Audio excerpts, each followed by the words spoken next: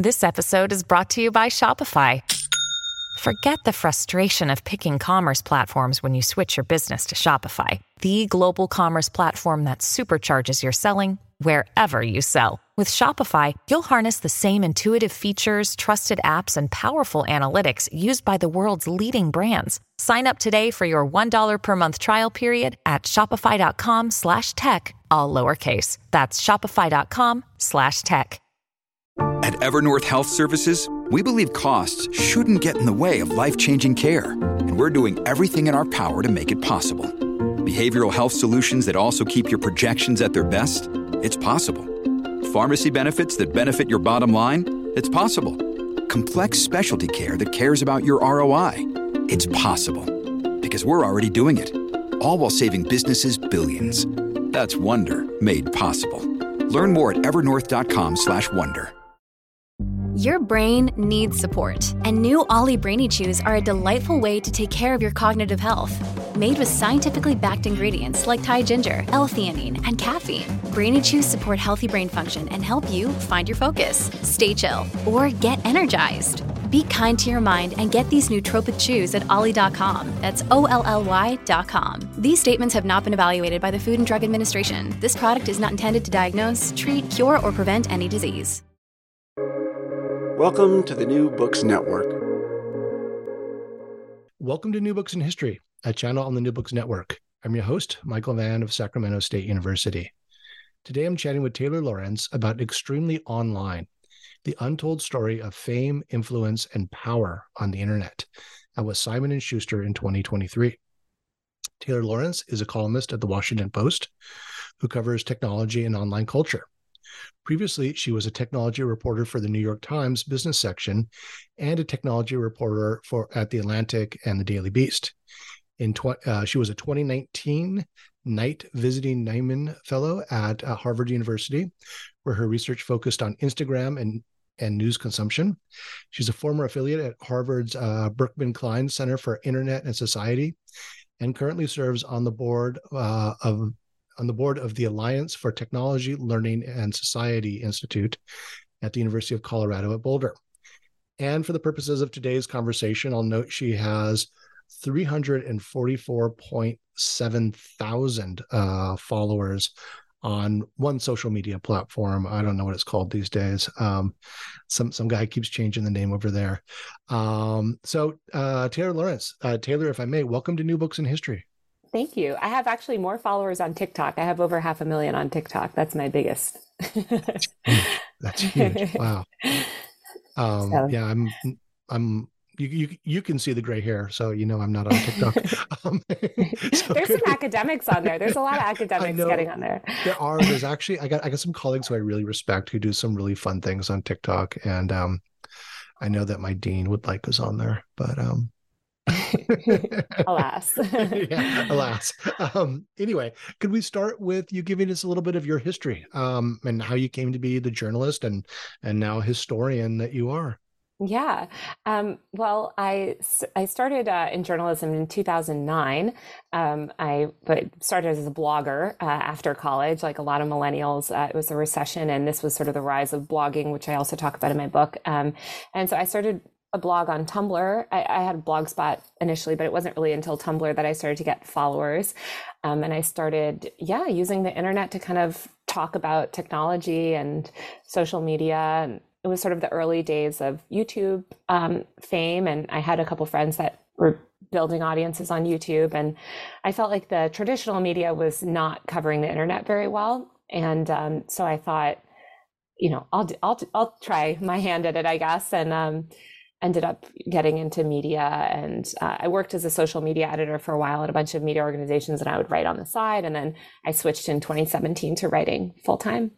And I've always been really interested in history. I actually have my grandmother's book behind me. My grandmother was a historian, and she wrote several books on women's history. This one's called Feminine Ingenuity, and it's about the history of female inventors. What's her name? Her name is Anne MacDonald. Anne MacDonald. Okay, I'll give a solid New Books plug for the collected works of Anne MacDonald. Yes, that's awesome. She also has a history of knitting, which is a very grandmotherly book topic. I decided to write this book in 2020. Yes. I mean, so what prompted you for a history of social media?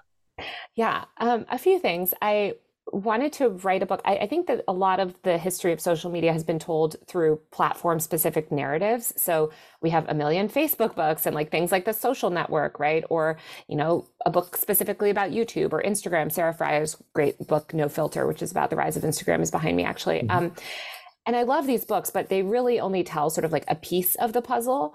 And it's more of the corporate narrative. It's less about the user side. And so I wanted to sort of zoom out and talk about the rise of social media from the user side and not through the lens of any one company, but this whole phenomenon, and specifically the $500 billion industry that it's birthed, which is the content creator industry, and kind of how that emerged alongside the rise of the social internet. And I felt like in 2020, especially with the pandemic, like everyone was getting sort of hyper online, and it was sort of this turning point where people really start to recognize it. I think it was about 20 years since all of it began. And so I thought that I would try and write this sort of recent social history of it. Yeah, and I like what you say in the introduction about Extremely Online offers a social history of social media. It is about a force in an industry that is upending legacy power and the people, many of them far removed from Silicon Valley, who shaped this new landscape. And I thought that was such an important intervention into sort of history of tech, which again is focused on platforms and engineers and the guys over the hill here in Silicon Valley doing stuff. And you're really looking at maybe industry speak, but the user experience, but something that social historians talk about. Thompson's classic, The Making of the English Working Class, how average people interacted with these forces and created their own identities. So I as a academic historian, I really appreciated that approach from coming from the journalist world. So the book's divided into 6 sections, and it covers this 20, 30-year history. I mean, how long is this history? I would say it's 20 to 25 years. Yeah. What year are we even in now? Yeah, about 20. I think it really meaningfully started, in like 1998 to 2000, like with the rise of the blogging. Obviously, we had the internet before then, but I'm really talking about the social web, which... Yeah. I was trying to remember like some of the first blogs I saw. I remember there was this guy, Justin, who was blogging in 96 or something that my dad turned me on to. And it was this very, very techno-utopian sort of California ideology moment of the late 90s. I think that was the first blog I saw, but things change when this moves out of the realm of nerds and into much more widely accessible. So the first section is online influence beginnings, where you talk about the origins of blogging, and then changes, and we'll get into this, but you talk about this. I find this term so problematic, but the mommy bloggers, but which are it's a slightly misogynist term, but it's definitely a historically identifiable phenomenon. I'll ask you about that. And then the advent of this new celebrity, the first creators, the way YouTube led to this sort of breakthrough of creators as a force, new dynamics, looking at Twitter, Tumblr, and Instagram, and creating things like Tumblr Famous, right? Platforms for creators, or excuse me, the platforms battle for creators, the way the different tech companies tried to recruit these creators to generate content for their businesses, right? The creator boom, you got peak Instagram. And then this sort of unsettled era we're in now, influence everywhere, where TikTok has come to dominate. And maybe a little bit you can sort of explain to us what's special about TikTok, or historically important about TikTok. So the book's got a really clear historical, chronological trajectory. And again, as a historian, I really appreciated being taken through these phases. I could really identify some change over time. And again, so this is really a history of the users of social media rather than the technology. So let's talk about some of those early users. Like you start. I was sort of surprised with talking about New York socialites, and the influence of this early blog, and then how that led into this phase of the so-called mommy bloggers. So you tell us that story. Yeah. So I start with the story of socialite rank, which I think a lot of people forgot. It's sort of been forgotten to time, but it was really Some of us may not have known at the time. Yeah, that's true. So in 2006, this blog emerged called Socialite Rank. Oh, sorry, hold on, my computer made a noise. In 2006, this blog emerged, and it was called Socialite Rank, and it started ranking socialites based on this variety of criteria. It was like, how many party photos were you at? What did you wear? Like who are you hanging out with? All of these things, and it would issue these weekly rankings, and it completely upended the world of New York society. Like, these women were losing their minds. Everyone assumed that it was one of the socialites themselves, because they were like, well, how else would they have access to know what we were doing, at these parties? And they started like going to more parties. They started competing with each other and getting obsessed with these metrics, basically, and their ranking on this blog. And it turned out basically that it was not a socialite that was running the blog. It was these two random people that were these Russian immigrants that I think at one point were living in Staten Island, and certainly were not socialites themselves. They were kind of doing it as like a social experiment, kind of for fun. And they were getting a lot of information from online party photos, because at the time, that was right when there was these sites like Patrick McMullen and obviously Getty Images putting more and more photos online. So you didn't have to be at the parties to know what was going on and know who was there. And it just caused complete chaos. And I thought it was such a good metaphor for kind of what the internet became, where like we're all kind of being ranked and judged and perceived, even when we're not aware of it, by like strangers. And and I think it was also a really early example of a blog and sort of someone using the internet, this online random person, to upend some part of society, in this case, New York high society. Right, and there's obviously some really delicious Schadenfreude of the anxiety-inducing weekly reveal of this list amongst New York socialites who live a life most of us could never imagine. It's coming from a couple of so-called scare quotes. Nobody is in Staten Island, right? I mean, that's just like, it's got some like gentle class war stuff on there. That's great. So I think that's this great sort of early example of these disruptive forces that are going to come. And so then you get into, again, the mommy bloggers. Who were the mommy bloggers, and what were they doing, and what did they reveal about the commercial potential of this crazy internet thing, right? Yeah. So around this time is also when women, Gen X sort of mothers, started to really leverage the internet as well. If you go back to the media and landscape of that time, especially like the 90s and the early 2000s, it was so misogynistic, and like the version of motherhood that they were presenting in like these mommy magazines, or like, Women's Day, was very sanitized, and it was very kind of paternalistic. It was not really discussing things like postpartum depression or addiction issues, or not always loving your husband, or, just tough things. And so these women turned to the internet and they started blogging really candidly about their experiences of being young mothers, and also how they didn't feel, these women were also like sort of this Gen X, they were like the kids, I'm trying to explain how to say it, but like basically they were career women too. Like a lot of them had careers, they had to give up careers, they had complicated feelings about it. They weren't really like, this old version of motherhood didn't resonate with them. So it's not the Hallmark Channel vision of motherhood, right? Yeah. Yeah. And so they started writing about it and generating massive audiences. And it became this whole phenomenon. Heather Armstrong is one of the most famous ones. She unfortunately passed away recently. And she actually, like a lot of these women, what ended up being very sad is a lot of them really did struggle. And that's part of the reason I think they were on the internet, is because they didn't have maybe in-person coping systems. And so they would sort of turn to the internet for community. And they became massively popular. They were the first, I would say, to kind of really build personal brands around themselves and then commodify that. And of course, they were met with massive amount of vitriol. I mean, people were so angry that mothers would monetize, like just running ads on your blog. Yeah. So, what was the decision they started doing? And roughly what year is this? So 2004 is when Heather Armstrong actually first put ads on her blog. And she wrote this really candid post just being like, okay, so I'm basically a full-time content creator and I now support, like, I do this blog 24/7. And so I'm just going to put ads. It's going to help me cover some costs and I'm going to use it for family expenses.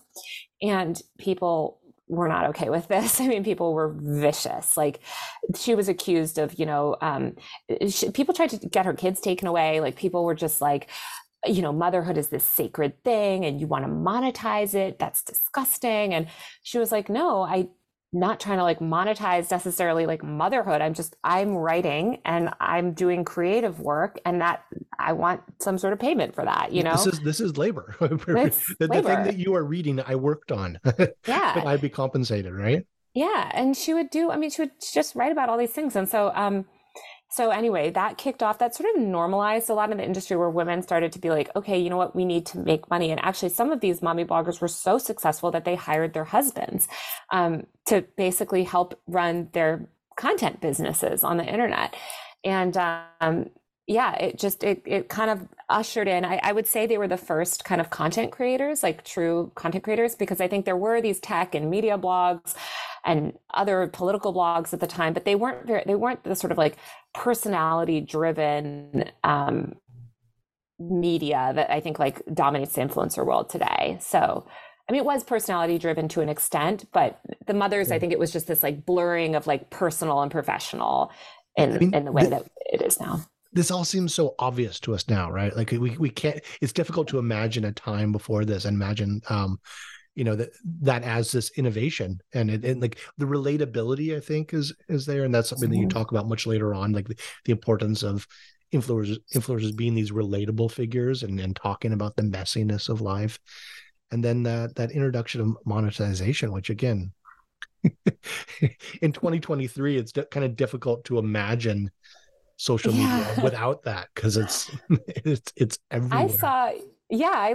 I followed this content creator recently. He's actually a man, but he's sort of has this family, he posts about his family, and his child's first day of school post was sponsored. It was like, I use so-and-so lunchbox, because my kids are going back to school. And I'm just like, I think that's a little dystopian, but mothers at that time, all they were doing was running ads on these blogs. It wasn't even anything and a lot of them didn't even show their children. They didn't even have photos on the blogs. It was all written content. So that was an important difference from that era versus today, right? I mean, this is text based, and it's not the Instagram moment that we'll get to later on. So then this leads to this development of what you call a new celebrity, and you talk about a couple of figures. I think Julia Anderson is one of the more important stories you covered. So, who was she, and what does she and this new celebrity represent? Yeah, it was Julia Allison. Excuse me, not Anderson. Allison. Yeah, no worries. She was one of the first multi-platform content creators, and she emerged in the second half of the aughts, really as this kind of force of nature on the internet. I mean, she went super viral initially for this column that she wrote in college called Sex on the Hilltop. It was kind of a modern take of Sex on the City. She was a lifestyle blogger, and she wrote a lot about technology as well, actually, like kind of pop culture tech stuff. And she had a really popular blog. She also had a YouTube show. And she kind of published everywhere. She called it life casting. She would do these things called head to toes, which were full body shots. And then she would sort of link the outfits that she was wearing, and she would document the parties she was at. And again, things that today you hear that and you're like, yeah, okay, so what's so special about that, right? There's millions of people that do that every day now. At the time, she was vilified for it because it was not normalized. And her sort of original sin, or like what got her sort of in the ire of Gawker, which ended up writing these really vicious articles about her, was that she was promoting her blog in the comments of Gawker articles. And she would go in the comments section and say, hey, by the way, if you like this post, I wrote another thing related to it. Again, totally normal behavior these days, but people were really angry at this notion of like, that she had fame, I think, because fame was supposed to be something that was sort of like given to you. You weren't supposed to be actively seeking it out. And so she was called like, attention whore, and people were just really cruel to her, but she was actually very pioneering, and everything that she predicted about the internet ended up coming to fruition. Right. And this, it's that. I think she's coinciding with Paris Hilton as a phenomenon, which is slightly different but has some parallels, and the kind of famous for being famous. Yeah. And she's and Julia Allison is building it herself, right? Exactly. I mean, I think what Paris did is Paris took her socialite fame and kind of leveraged it to internet fame through the vehicle of reality television. Julia also ended up doing reality television later, but I think Julia truly built herself from the ground up. Obviously, she's a very attractive, young, privileged, like white woman, but she had no connections, and she really built the audience that she built on the internet in 2006, 2007, 2008, when this is pre like Instagram, social media. She built this really dedicated online following, which she was then able to monetize successfully enough that she could pay rent in New York City and like live as a full-time content creator back in those days. And I just think it was really impressive what she was able to do, despite all of this hate in the media. Yeah. And again, a lot of it being very misogynist. I want to come back and talk to you about that in a few minutes. And so, I mean, the book, as we said, the book is it's a social history. It's about the people interacting with this tech, but it's also important to understand the different forms of tech and the different platforms and what they're trying to create and how people interact with that. It's almost like Marx in the 18th Brumaire that humans don't make history. Humans make their own history, but not in conditions of their own choosing, right? So these people interacting with social media are interacting with the tech of different platforms. So could you talk about the different nature of, like, say, Facebook, which was trying to create sort of would you call it sort of a closed friend experience, a certain group of friends, more like in real life, versus, I don't know, Vine, and then today TikTok, which has a more sort of, I don't know what, expansive, rhizomatic. It's not necessarily the people that you're associated with, but they're both forms of social media. So could you contrast those two? Definitely. So Facebook, I mean, I think, and I actually talk initially about this sort of like MySpace version of social media, which was also very like fame driven and discovery driven. But I think it was too early. I think what people needed was almost this gateway platform, which is the sort of what Facebook ended up being, where it allowed people to kind of replicate their IRL social networks on the internet, but it was a very sanitized, sort of standardized environment. Like everyone's profiles looked the same. It was very stripped down, very minimalistic, very Silicon Valley. And so it sort of let people kind of connect with their friends, but it was supposed to be just about your friends. You weren't supposed to really necessarily add people that you didn't know. That would have been socially weird and given the norms of the platform.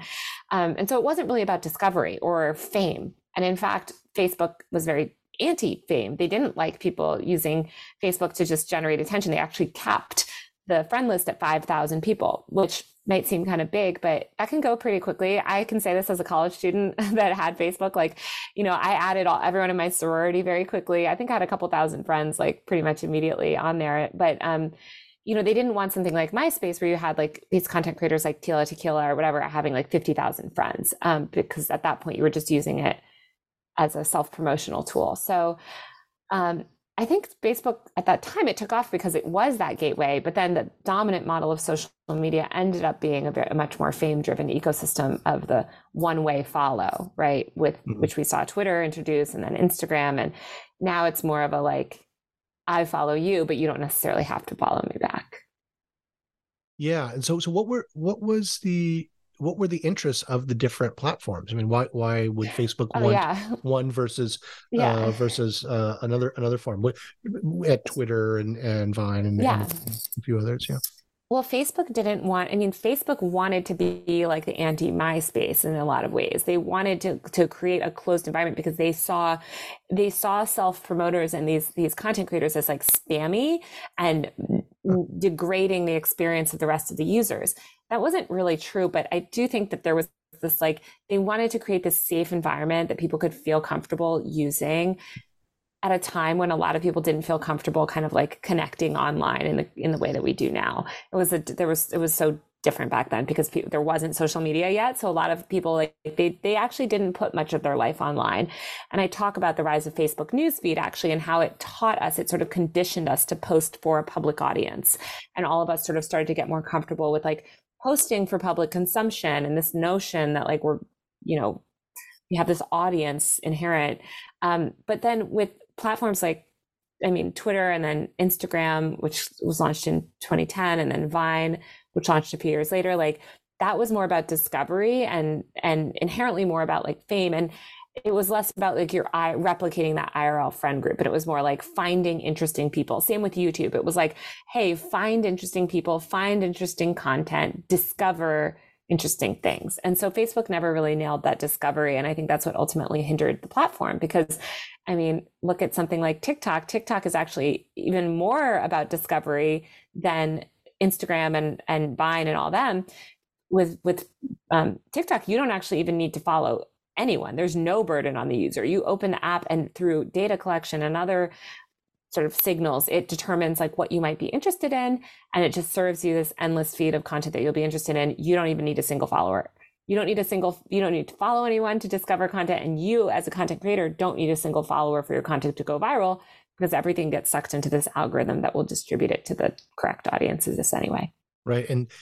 But that's predicated upon there being these creatures known as creators or influencers. And they're not the same thing. Could you unpack those terms and talk about how they developed in this history? Yeah. I would argue that they are the same thing, because so creator in its modern usage, obviously the word creator is not a new word, but its modern sort of understanding of it was actually coined by Next New Networks, by that team at Next New Networks, which was this early multi-channel network, like sort of YouTube business, where they were signing lots of YouTube stars. Next New Networks called the people who created content on YouTube creators. YouTube did not call them that at the time. YouTube called content creators partners. That's why even today it's called the YouTube Partner Program, the monetization program for YouTubers. And when YouTube acquired Next New Networks to basically deal with these partners, the people at Next New Networks were like, well, partners is not a very good term. It's confusing because people then think that they have a formal relationship with YouTube. We think creators is better because they are creating content. So YouTube adopted that language. But the word creator for the first half of the 2010s was still very associated with YouTube. So people used very platform specific language to describe what kind of what they were creating on. So you had Viners, you had Instagrammers, you had bloggers. There was no like platform agnostic term because creator at the time was still very affiliated with YouTube. When Vine died and you suddenly had all of these people suddenly that were multi-platform creators, but they were like, you couldn't really call them a Viner anymore because they were a Viner, a YouTuber, and a blogger, and an Instagrammer. And at that time, right when Vine died in 2015, 2016 is when it really started to decline. That's when tons of money was coming in from the advertising industry. Influencer is a term from the advertising industry. So they always called influencer marketing. Influencer marketing has been around for decades. It's just sort of influential people that we're like giving money to. So the term influencer was a marketing term that was applied to creators. And that's how that term took off. Interesting. Anyway, I just like to set the record straight on it, because I actually did a lot of research into the history of the term creator, and people always like, where did this come from? And I'm like, oh, here's how it all emerged. And it only flipped back to creator in around the time of the pandemic, because that was when the tech companies sort of all decided to adopt the term creator. I think influencer is kind of not a great term actually, and it still speaks to sort of this marketingness. And it didn't really resonate with people that were like, well, I'm not really an influencer. I kind of just and building a business on the internet, I'm creating content. And so people preferred that term. And from a layman's perspective, influencer, I don't know, it just seems a little shady to me. Like it's, because it's affiliated with the smarmy marketing industry, whereas creators it's a more so, I'll tell you a short anecdote. I think maybe around 2004, 2006. I'm a surfer, and I was on a surf trip in Indonesia, and on a boat, and there was this surf kind of surf guide. He's just kind of this guy hanging out in the boat. He's a photographer, and just such a bro, right? And he was telling me about this marketing idea he had, that how he was going to make it rich, and he was calling it brovertising. And it's like, hey, you're a bro, I'm a bro. Like, I just need a platform to be able to tell you like things that I think are cool. Like, I think these surf shorts are cool, and I could, not advertise, but brovertise for you. And I was like, oh my God, like, get me off this boat. I can't stand this guy. And then of course he like graces the pages of a Patagonia catalog not long thereafter, which is like the ultimate brovertising catalog, right? Yeah, it's like literally. people, they're like, oh, that's my bro. Like, what are they wearing? So yeah, it's just That's so fascinating that funny. the interplay between big business concepts and then also like what you're looking at, which is this more organic, people interacting with this technology and these opportunities. Mhm. Um, so you talked about YouTube being, this new force. What's revolutionary about YouTube for social media? Yeah, I mean, YouTube just was sort of upended a lot of the entertainment ecosystem through user-driven content. And again, they were the first platform to allow content creators to monetize it at scale in a meaningful way. Obviously, bloggers could put ads on their blogs, but there was no real sort of formal partnership or like ways that you could do that in like a systematized way, the way that it was with YouTube. So YouTube launched their partner program in 2007, and it spurred this early generation of content creators who were able to make a living through their YouTube videos. And I talk about some of them, the early, like the first content house, which is a house that a bunch of content creators live in, called The Station in 2009 in Venice Beach, and how they kind of collaborated together. That actually ended up being Maker Studios, which ended up being this multi-channel network that was bought by Disney.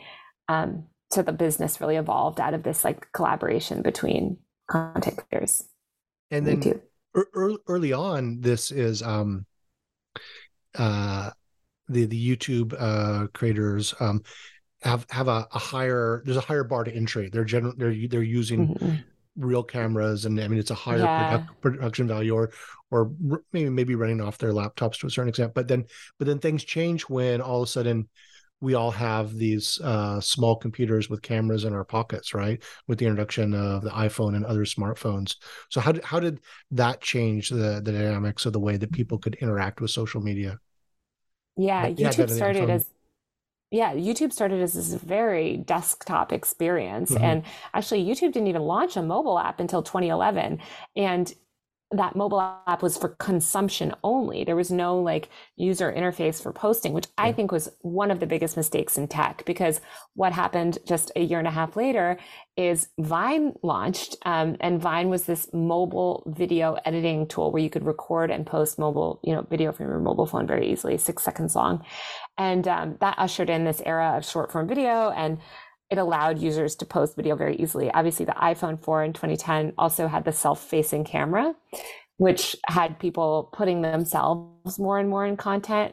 2013, the year that Vine launched, is also the year that selfie was declared the word of the year. And so it was like this time when people were increasingly putting themselves in their content and documenting things. And it was more and more video content. And that's kind of what spurred Vine's takeoff in 2014, sort of like 2013, 2014. Like Vine sort of became ascendant because people suddenly wanted to create content, they wanted to put themselves in content, and they wanted to upload video content easily to the internet. And Vine was the only platform allowed them to do that. Yeah, no, that's such a transformation, putting that technology in everyone's pockets, and then that platform allowing for the easier editing and the production values, and it sort of changes the consumer's expectation of what the video is going to look like. It becomes more normalized to have these handheld, self-facing Yeah. camera videos. So let's talk about gender and the internet, which yikes, this is a a really ugly history. And you write, misogyny was a constant of online life, dating back to mommy bloggers, Julia Allison, and the MySpace scene queens. But women on YouTube were held to impossible standards for which their male peers were exempt. I read that, and then I was thinking about, you have a discussion of Gamergate, and the this is sort of going back in the narrative, but like the MySpace scene queens and the reactions there. Could you talk a bit about the history of misogyny in this social history of social media? Yeah, I mean, it's so wild, but I didn't even set out to like make that a theme, but I was just so shocked at how pervasive it was and how much it shaped the early web, was sort of like the misogynistic hate like that these women got. I mean, women generally pioneer social products. Like every Silicon Valley person will tell you, if you make a social product and you have tons of young girls using it, like that's probably going to be a successful app, or like young moms. Like women are very like good at sort of making these platforms successful, but then they deal with just obscene levels of hate. I mean, even the term mommy blogger, it's interesting you mentioned before, was this like very kind of like negative term, and it was considered very like pejorative. And I interviewed it's really so many, condescending. I mean, it's so it condescending. is. And I talked to so many women because a lot of women ended up really embracing it. And a lot of women hated it. And I kind of, but it ultimately was the term, it's like the term influencer. A lot of people loved it. A lot of people rejected it, but it's like, that's kind of the term that emerged at that time. And so women had like complicated feelings about it. Some ended up totally just, they self-described that way because it's a very easy way for people to understand what it is. But yeah, it was just really sad to see that time and time again, these women are basically like run off the internet. You mentioned Gamergate, which was this misogynistic harassment campaign against women in video games. And it just like showed very early how the internet and how these social platforms could be weaponized. And it was dismissed because it was against women. The media dismissed it. I think the Silicon Valley leaders dismissed it. They just didn't take these campaigns seriously because they didn't see them. They often, the men sort of building it, like they weren't experiencing this hate. They thought it was this niche thing, when in fact it was this like pervasive problem. And it really drove a lot of incredible women off the internet. Mm-hmm. Yeah. And I would argue metastasize into 4chan and leads to 2016 and January 6th and so many things. And I mean, it just seemed so right there with Gamergate. Yeah. And like what Twitter is now is literally like, I mean, even Elon Musk has like platformed people involved in Gamergate. Like it's become so rampant and so horrible. I mean, I think I wrote a lot, and this is not in my book as much, I don't think, but I wrote about the Johnny Depp trial and Joyce Amber Heard and sort of the content that was created around it and the content that was incentivized around it. And I think no matter what you think of that trial, you can't argue that the content that was incentivized around the trial was super misogynistic. And I interviewed all these meme page creators that were like, yeah, I didn't even watch the trial, but anti-Amber Heard content does really well. And again, it's because hate against women does drive engagement. And I think that's why a lot of these platforms also don't crack down on it. So, I mean, this raises a larger philosophical question that's maybe unfair and unanswerable. I mean, is this something in the nature of communicating via the internet, via social media, or is social media merely amplifying existing aspects of society? Yeah. I mean, this is like a gigantic question, right? But I mean, no, it's both. It's you have both. a take on that? Yeah, I think about that a lot, especially just in terms of not just misogyny, but like racism and all forms of bigotry. I write a lot about sort of like discrimination on the internet. And in so many ways, these platforms are a reflection of the content that we consume, that we desire. I mean, I've written a lot about sort of like, TikTok, and because of the algorithmic feed and because it feeds exactly what the user desires and responds to so well, it's very hard for instance, Black content creators to get visibility into the TikTok feed. Like they don't get as many followers, they don't perform as well. And I've spoken to so many people that are experts in like at TikTok about this and everything. And what they say is it's a reflection. This is a reflection. Like we can't force people to engage. Like people just do not, because of this inherent systemic racism, like they don't want to engage with Black creators. They're more likely to swipe past them. And when it's a beautiful young blonde girl, they're more likely to linger. And so that's a positive signal, for the algorithm to feed more content. So I think some of this is biases, but I do think that there's things that the platforms can do to not buy into that, right? The fact that these platforms are aware of these problems, they should build systems to kind of facilitate more equality and less hate and more sort of free expression from marginalized groups. So which I don't think that they've done really, because they don't want to handicap growth, and handicapping growth means sometimes sort of like tamping down on some of that stuff. And it's easy just to point to the black box of the algorithm, or say that's what the user interaction is generating, right? Yeah, and it's true to a point. It's true to a point, but it's like, okay, so you know that those are the users' desires. You should caution against that, right? Like you should nudge them in other ways. Yeah, and you note that there's accounts like at Influencer Pay Gap that try to draw attention to this, especially for the way in which Black and other underrepresented influencers are not making the same money. They're not accessing monetization of their content, their labor. And you give the example of the Renegade dance, which is initially performed by Jalaiah Harmon, and she's young teenage. I mean, she's really young at the time, right? Yeah, she was 14. 14. And she created like the most viral dance on the internet and couldn't get credit for it. And yeah, she put it out, right? And then it's not until some more attractive older white women start performing it. That's when it takes off, right? Is that? Yeah, it took off. Well, it actually took off. It sort of took off like on Instagram and then made it to TikTok. And exactly, it was just these like really attractive white creators that were doing this dance that blew up, and it was this very catchy song. Jalaiah was like, well, I made that dance. She tried desperately to get credit. She couldn't. I found it actually took quite a while for me to find who she actually was, and get in touch with her and do this New York Times story that exposed it and talked about these issues and raised a lot of questions about credit on the internet. But it's, I mean, going back to the brand deal stuff, thankfully, Jalaiah, because of that New York Times article, was able to get credit. But there's so many other creators that don't get credit, that never get their due. And also, one thing that people say, especially like a bunch of content creators shared with me like rejections that they had gotten from different brands. And one thing that people were saying over and over again is like, we want premium advertising. We're a premium brand, and that basically just seemed like a way to say we don't want Black people around. Like it was like this racist kind of like undertones that these creators kept having to deal with, or that they found out that they were getting paid significantly less than their white counterparts, even though they had a bigger, more engaged following. So a lot of this is just like racism in the advertising industry, but it plays out online in these really nefarious ways. Right. I thought your book was really, really insightful into that history. Could you tell us about the history of the group that gathered at, or the groups that gathered at a building in LA at 1600 Vine, and how these various influencers began to game the Vine platform, and how are they doing this?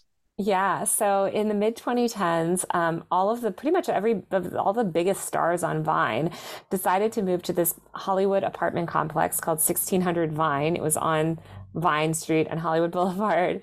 Very, very appropriate. Little on the nose, but go on. Yeah, it's funny. People thought Vine was sponsoring it. Vine was not. They actually didn't like these creators at all. And they kind of had a very tenuous relationship with them because, as you mentioned, these creators could very quickly monopolize the app. They sort of had a chokehold over, like the content that got distributed because they all had the biggest platforms and the biggest following, and they were creating the most viral content. This is pre-algorithmic feed. So to get distribution, if somebody reshared your Vine who had a really big platform, that would like boost you to a really significant level. And so they ended up just basically monopolizing the app and controlling it. A lot of their content was kind of off-color humor that the founders of Vine very much did not like.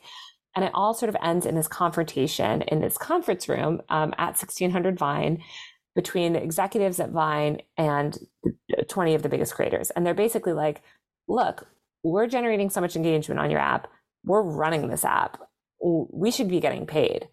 And Vine was owned by Twitter at the time, and of course had no money and couldn't pay them, and was kind of like, we're not paying you. And also we couldn't pay you if we wanted to. And that really angered all the content creators. And so they ended up fleeing to other platforms. And some of them are some of the biggest creators on the internet today. Yeah. I mean, wow. Just this is the social history and like how these people are getting together. And like, I can't stand like what I've seen of their content. I can't stand. I know it's so lowest common denominator. Yeah. But on the other hand, like, it's such an incredible story of individual agency and people. Yeah, gaming the system. And also, one other thing I will say is like talent relations, which I don't think these tech companies were prepared to do.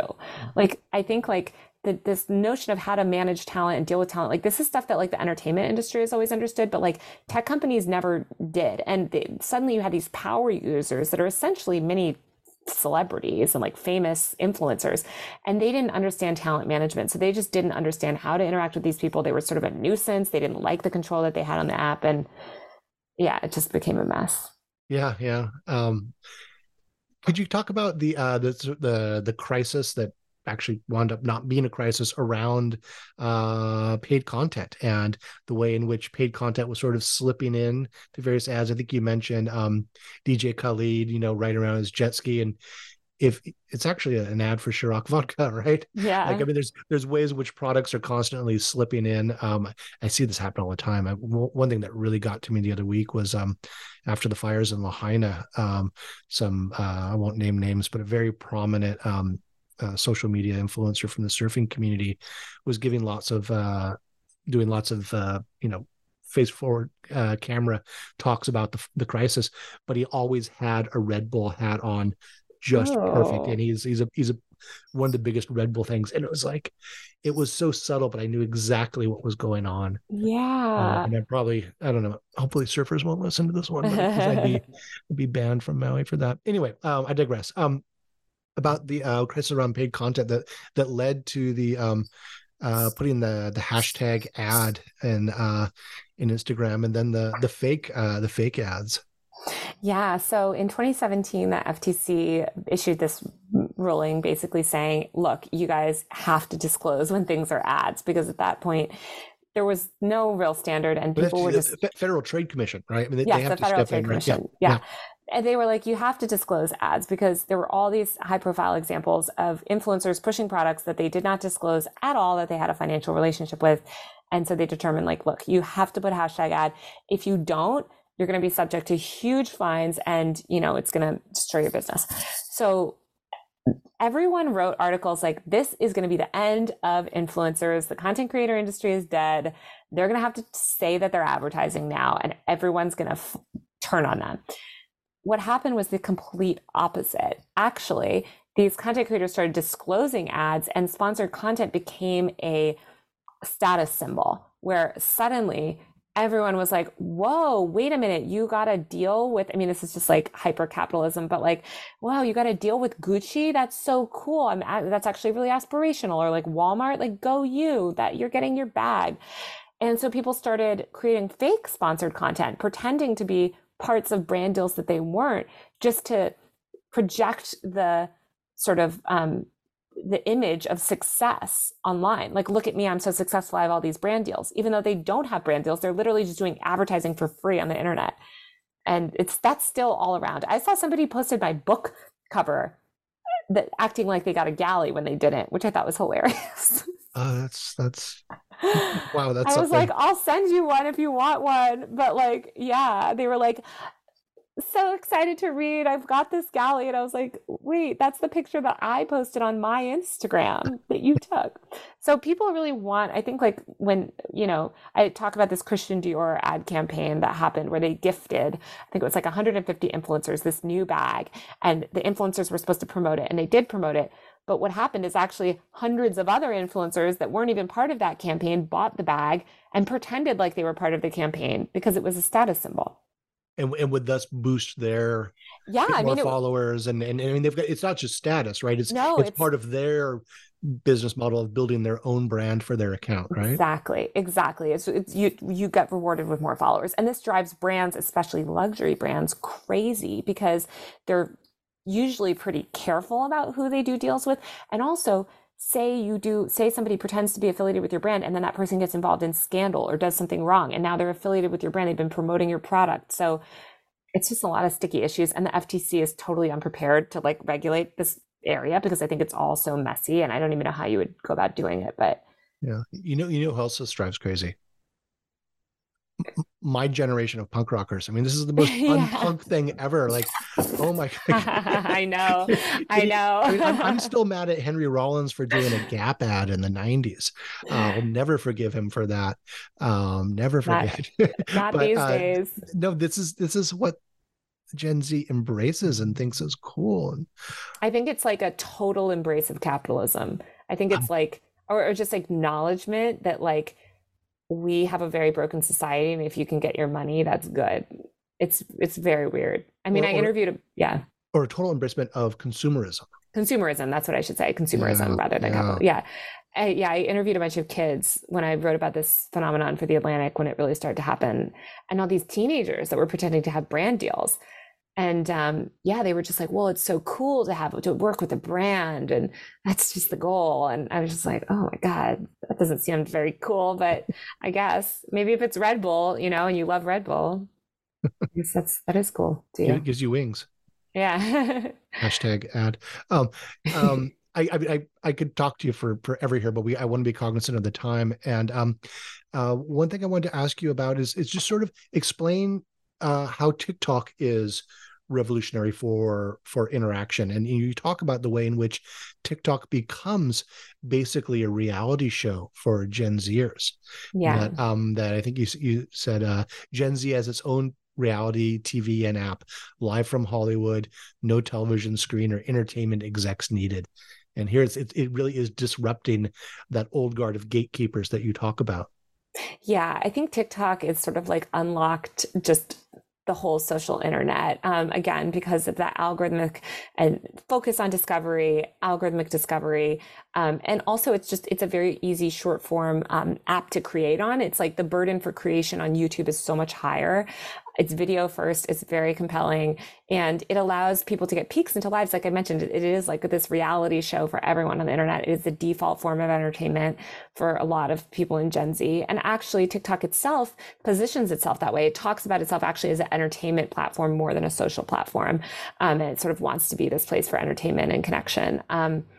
So it's completely taken over. It doesn't help that it doesn't hurt that it's owned by, ByteDance, which is a multi-billion-dollar Chinese tech conglomerate that can pour billions of dollars in marketing as well to make the app, to get traction. I think it was very hard for any other app to compete with Facebook and Google. And I think ByteDance was able to successfully do that with their product and with a lot of marketing. And you talk about this celebrity ecosystem that's grown around it. It stems from Vine and elsewhere, but is like really blossomed around this. And I mean, darn you, Taylor, I had to Google all these people I'd never heard of and then watch their videos and their posts to make sense, to like get a real sense of what's going on here. And it's beyond famous for being famous. It's again, historically, it's a really fascinating transformation of what celebrity means. Mm-hmm. Which I think, I think fame is more like, it's less like a thing where it's like there's celebrities and non-celebrities and we all just have like a modicum of it. Like we're sort of famous to our specific groups, or like we all have, it's just more of a like sort of commodity that people have these days. Yeah, no, again, I want to be cognizant of the time, but I just wonder if you could reflect on some of the things you mentioned at the very end of the book, where you talk about, on the one hand, rise of social media unleashes this incredible creativity and gets rid of these traditional gatekeepers, and is really a democratizing force in terms of cultural production in some ways.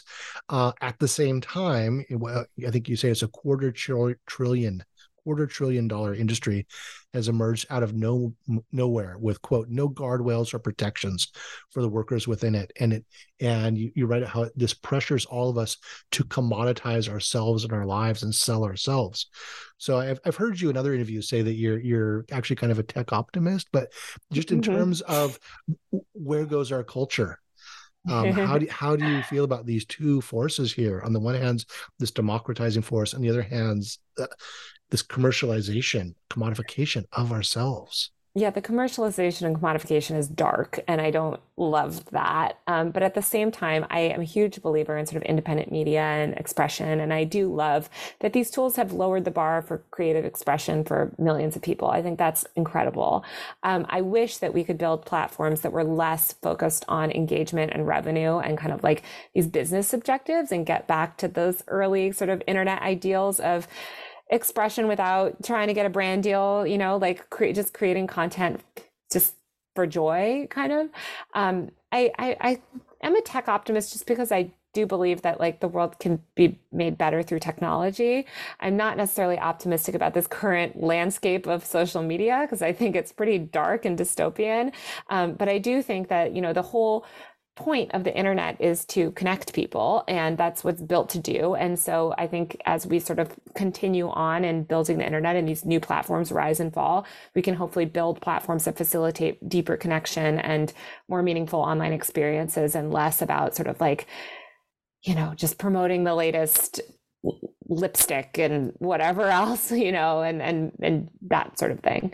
Yeah. And not to end on a dark note, but I do want to applaud your book for really being so empathetic and showing the psychological impact of being in this social media ecosystem had on a number of these creators. And some of the stories you tell are really dark, especially, and it's particularly young women. Yeah. From the Scene Queens to more recently, just the psychological toll that this being engaged in this is, that people just sort of jump into, and this dream life that becomes this like brutal job that turns into something else with the trolls and so forth. Anyway, sorry, I didn't want to end on a dark note, but 100%. I really want to praise your book for communicating that side of it so well. Thank you. And I will say too, like, yeah, people don't think of it as labor. They still, and this is true for, I think, a lot of people that work in creative industries, is their labor is so devalued. And I think what a lot of people are doing on the internet, what a lot of people are creating is so valuable, and they really are putting in a lot of labor, and they shouldn't just be working for free, for YouTube all day, like making content. Like, they deserve protections and they deserve a safety net. And these are bigger problems, I think, than probably the content creator industry. But, yeah, it was actually really fun to write this book, and I'm so glad that you read it. I know there's dark parts, but there's a lot of pop culture kind of history in there too, and it was fun. Yeah, it filled me in on a lot of things I was blissfully ignorant of. But boy, I did have several Abe Simpson moments where I was standing on the lawn shaking my fist at the clouds. Get off my lawn, you kids. Hey, before I let you go, two last questions. First, can you recommend 2 books for the audience? Give a pitch to grandma. Yes, I know. My grandma's like, I have to actually recommend Blood in the Machine, which I just started. It's about the Luddite movement. Brian Merchant from the LA Times wrote it. It's so interesting. Everything I thought about Luddites is wrong. Yeah. And oh my God, this book is so interesting. So I can't recommend it enough. I loved it. Okay. And then if you like my book, another book, I actually reviewed it for the New York Times years ago, and it was called Lurking by Joanne McNeill. And it's also about sort of like the rise of social media, very much from the user side, but like kind of more from average users, like more of us, like so she weaves in a lot of like personal history with the internet. And I just love that book. As somebody that's an internet book aficionado, I read all of them. That's one of my favorites too. So both of those. Great. We'll look for those. And what are you working on now, and what can we hope to see from you next?